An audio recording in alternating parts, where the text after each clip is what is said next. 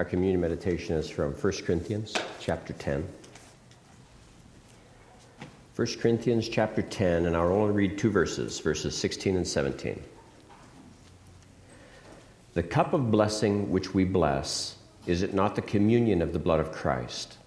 The bread which we break, is it not the communion of the body of Christ? For we, though many, are one bread and one body, for we all partake of that one bread. Let's pray. Father, we thank you for your word, and we pray, please, open our eyes to understand it anew, that we would always be wanting and striving to live in submission to it. We give you thanks for this wisdom from your hand. In Christ's name we pray. Amen. So this is another in the series on table manners. And last week I forgot to do something, and I'll ask you to do it now before I kind of get into this message. Last week the topic was periodicity or frequency of communion. And so what I wanted to ask was, we here practice weekly communion. But yet, have you ever been at another church, either a member or visiting, where they practice something other than weekly communion? So let's say monthly. If monthly communion, so how about quarterly? How about something other than quarterly, like annually even, something like that? I remember hearing Phil tell the story of the annual communion. That's a big event. Okay, I was just curious, because I know we've all been in various churches, and I know the OPC even, when people started putting pressure on them to go from their quarterly, they relented. And they said, okay, every other month is allowed now. So I don't think I've ever been in a church that did it every other month. Okay. Now I want to read one more text, what I just read concerning this one cup of blessing. I want to read the institution of the Lord's Supper as recorded in Matthew. So this is Matthew 26, and I'll read two verses again, 26 and 27. Matthew 26, 26. And as they were eating, Jesus took bread, blessed and broke it, and gave it to the disciples and said, "Take, eat, this is my body." Then he took the cup and gave thanks and gave it to them, saying, "Drink from it, all of you." I only wanted to read those little portions of it. And so that's kind of a typical version, and that, I think, would equate with what we read in 1 Corinthians 11 concerning the institution of the Lord's Supper. Now, what I would ask you to see, and I would concede that appears very obvious, is that they partook what appears to be of the same cup. They partook what appears to be of the same loaf of bread that Jesus broke. So I'll just say right now, I'll concede that for now. Let me concede that for now and then ask you a couple questions. So the question I want to ask you, now I'm conceding it for now, but I'm going to, address something later. So now, the question that I have is this. Okay, let's say this is exactly how it happened, but was this prescriptive? Or was it illustrative? Because there's a difference. And so we have to do things in the way that God wants us to do it, that's for sure. We want to do it in the way that God wants us to do it. But the question is, when do we go too far? When do we not go far enough? When are we trying to write off what God wants? Because we know there's always this trend toward liberalism in the church. You can see it in the Old Testament. We experience it now in the New Testament era. So, when are the deviations acceptable? Because what the Bible made explicit was not prescriptive, but illustrative. And when is it not? So, I want to begin with this whole one cup, one bread thing, because it has been a sticking point for many, many people throughout the history of the church. Churches and denominations have formed and split, and churches have had lots of disagreement over one cup versus many cups, or one bread versus crackers or anything else. So, I want to share with you, and now many of you know, that my first church experience as a young believer at 19 was the Church of Christ. So I just flipped a coin, God directed me off the base, and I said, "God, take me to a church." And he took me to this tiny, tiny little Church of Christ. And now the Church of Christ, if you're familiar with it, it's interesting. They have various practices, but the one thing that they differ on is music, for one thing. This Church of Christ stream allows use of a piano. This Church of Christ stream does not allow the piano. This Church of Christ practices one cup, this Church of Christ practices many cups, the little things, And so what I found at the Church of Christ was I just happened into one that did not practice music, but did practice the many little cups. Now, in preparation for this, I happened to find a person that wrote up this rather technical argument, a history on the Church of Christ. And he goes through many of the variations. I believe he's in the Church of Christ. And so he talks about how many things distinguish different churches in the Church of Christ. There are the two main streams, musical instruments versus non-musical instruments. But beyond that, it's all really about fellowship and division, unity or disunity, in exactly what they practice or they don't practice. Even with the one loaf, they say, okay, there's the people that practice the one loaf. But then, do you break the one loaf into bigger chunks, or do you pinch a piece out of the loaf? They divide over that. And so some think it inappropriate to break it in half and then have the halves go out. Oh, no. Christ isn't broken like that. We're all a piece of the body. So everybody has to pinch from the one loaf. And then, of course, the one cup conundrum. Everybody has to have the one cup. They also divide over many other things. For instance, way back in the late 1800s, they divided extensively over Sunday school. Some were for it, some were against it, and it divided them.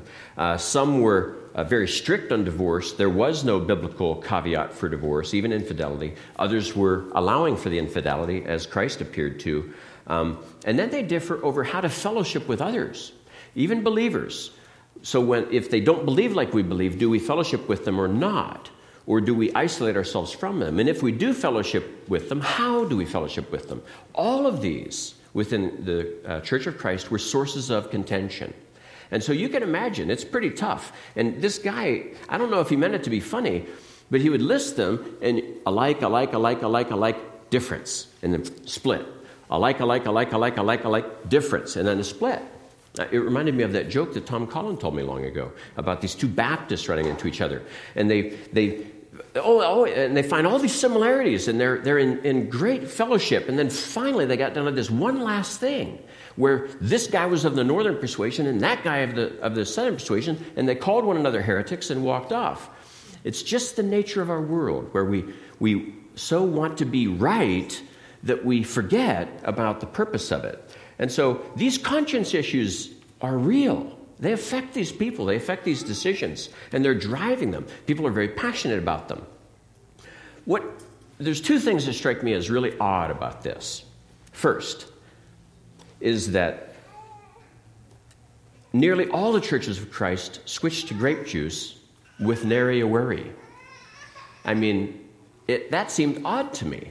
But that was culturally, I think, relevant at the time, because you had this social stigma against fermented alcohol, and so it just fit in with the culture, so people were very unwilling to fight against that. I know mine we practiced with grape juice. But the other thing that I find ironic, in the true sense, is that we find so much division over communion, which is all about unity. Isn't that odd? We can find 1,000 things to disagree about and to isolate ourselves from one another over concerning the thing that Christ meant to unite us. So you have to realize there's something very odd about this. And God knows it. And God knows we have to work through it. So that's what the purpose of this message is, to work through these things. All of these about table manners is to work through these. Let me give you a thought experiment. Imagine a setting 100 years ago, 150 years ago. You're here in Nebraska. You're in a small community. You're founding a very, very tiny church. And thankfully, you're all of whatever European descent came over, and you're all of one mind. You all want to do it this one way. And so you begin with this one cup, one loaf of bread. Now, it could be just practical, because the church is small enough to where it's easy to do that. It just makes it simple. So now your church, you got 20 people. They're all sharing from the same cup. They're all sharing from the bread. But then the church grows. You're blessed with economic growth in your community. They're moving into the church. So now we have 50 people. Now we have 100 people, 200 people. And so obviously there have had to be some considerations as to how to deal with this. You've got this one loaf of bread that keeps getting bigger and bigger and bigger to accommodate everybody. And so whomever's baking it is having to deal with this growth. That one chalice potentially was getting bigger and bigger and bigger to deal with it until finally it's like, okay, we've got to start the refilling process now. It's still the one cup, but now we need multiple fills of it. But what do you do when you have to go to 2 services? What do you do? It's a dilemma. To the degree that you have to remain true to Scripture, you're caught between a rock and a hard place now. And churches face that. I know we faced it early on when we were splitting into 2, way back in 99. We had some people that were so concerned about the unity, they were just like, why are we doing this? I don't like this. We have people going in different directions. It unsettles people. Rightfully so. None of us like to disunite until, of course, you must disunite because you don't see eye to eye on anything. But see, when you're in unity, you think, okay, no, the same, the one. Okay, now what I want to emphasize here is what is true. There is metaphor and symbolism in this one cup, in this one bread. And these are wonderful things. Jesus used symbology and metaphor to teach all the time. But when we allow those metaphors and those symbols to displace the reality of what Christ meant by them, then we're just foolish. It will lead into foolishness. And so you must always be asking yourself, am I persisting in something to the extent where Satan is taking advantage of this and driving us apart needlessly? Now, I had emphasized one cup, one loaf. This symbolizes Christ, right? We know, too, that we are the body of Christ. So we are that loaf. So there is symbology, then, in the fact that bread gets broken up into smaller and smaller pieces and administered to all of us as the body. So, for instance, a reasonable thing as opposed to us, like let's say we were one cup, one bread up here, one big loaf of bread. But we could have easily instituted multiple loaves of bread representing the different families. And so we've got little loaves of bread for each of the families. They could come up here, and as we do, the head of household comes up typically, and we could give them a little loaf of bread to divide between their family. You know, there could be symbology in that. It's hard, though, for any one symbol to always satisfy all of the various ways in which you could actually apply it, and which God does biblically apply it. Let me read you from Luke, and I think you'll find this interesting. Luke 22, starting at verse 14. I'm going to read 14 through 18. Now, this is Luke's institution of the Lord's Supper. When the hour had come, he sat down and the 12 apostles with him. Then he said to them, "With fervent desire I have desired to eat this Passover with you before I suffer. For I say to you, I will no longer eat of it until it is fulfilled in the kingdom of God." Then he took the cup and gave thanks and said, "Now listen, take this and divide it among yourselves." He handed them the cup of wine and said, "Take this and divide it among yourselves." Now that, to me, is not the one cup where they're all drinking from the same cup. Now later he has them drink, it's true. But he's already had them divide. So I just think that we could take any one portion of Scripture and totally make it dominant to the exclusion of having to fit in all the rest, and deceive ourselves into thinking that we're doing what's right and everybody else is wrong. Now, I read in that fellow's write-up earlier a portion where he's quoting this Church of Christ guy, and he says right there that he feels that anybody that divides the cup into smaller cups to distribute to the congregation is lost. That congregation is lost. They don't know the Lord if they are such fools and so obstinate as to go clearly against the Word of God.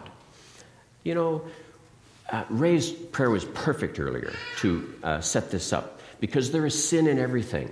We sin, we're human, we're fallen, and we want to do what's right. Even those of us that want to do what's right and are open to direction can differ from others that have the same passion for serving the Lord. And it's so easy for us then to judge by what we view as right, judge others. Now, when we have the Word on our side, we use it But yet sometimes you get into the grayer areas like this, where people are dying on hills they ought not be dying on. And people are insisting that others are eternally dying on hills, and that's just foolishness. That's just us then pretending to be God, as opposed to acting in submission to God. Now, Jesus took that cup. He instructed them to divide it amongst themselves. So I believe they poured it into their own cups. We here want to be biblical. We believe that this is warranted scripturally, that we can do it this way. But we're not going to judge others that do the one cup, one bread. There are a variety of ways in which we can still be faithful to God and yet varying from one another in how we do this. The spiritual principle, though, is what many nowadays have lost. And that is, we are one in Christ. Christ is the one. And I think it's appropriate from both extents because we are the many. This represents our disunity as individuals, but yet united in Christ, united at this table. You can view the symbols in many ways. So let's not get wrapped around the axle in the little stuff, the factual stuff, the symbolic stuff. Let's focus on what God meant for it as real, where the rubber meets the road. Let's take people to task over the things that really matter, where they're denying the sufficiency of Christ, for instance. Let's focus on stuff like that, as opposed to fighting with our brethren over persnickety things, like exactly how we divide up the bread and the crackers. Let's go to God in prayer. Father, we thank you. We thank you for your love for us. And Lord, you could have written the Bible eminently clearly to where none of us could be confused at this point, but you obviously chose not to do so. You want us to wrestle through these matters. You want us to pursue the love of one another through the difficulties that we have in each trying to be faithful to you. And so we pray, Lord, for wisdom in doing this. We pray for your Spirit's unity and the bond that brings us together, that would remain strong, that it would endure, that it will allow us to get together and discuss things politely, calmly, scripturally, to where we would do you honor and do you glory. We give you thanks now and ask you to be with us as we enjoy this table that unites us. In Jesus' name we pray. Amen.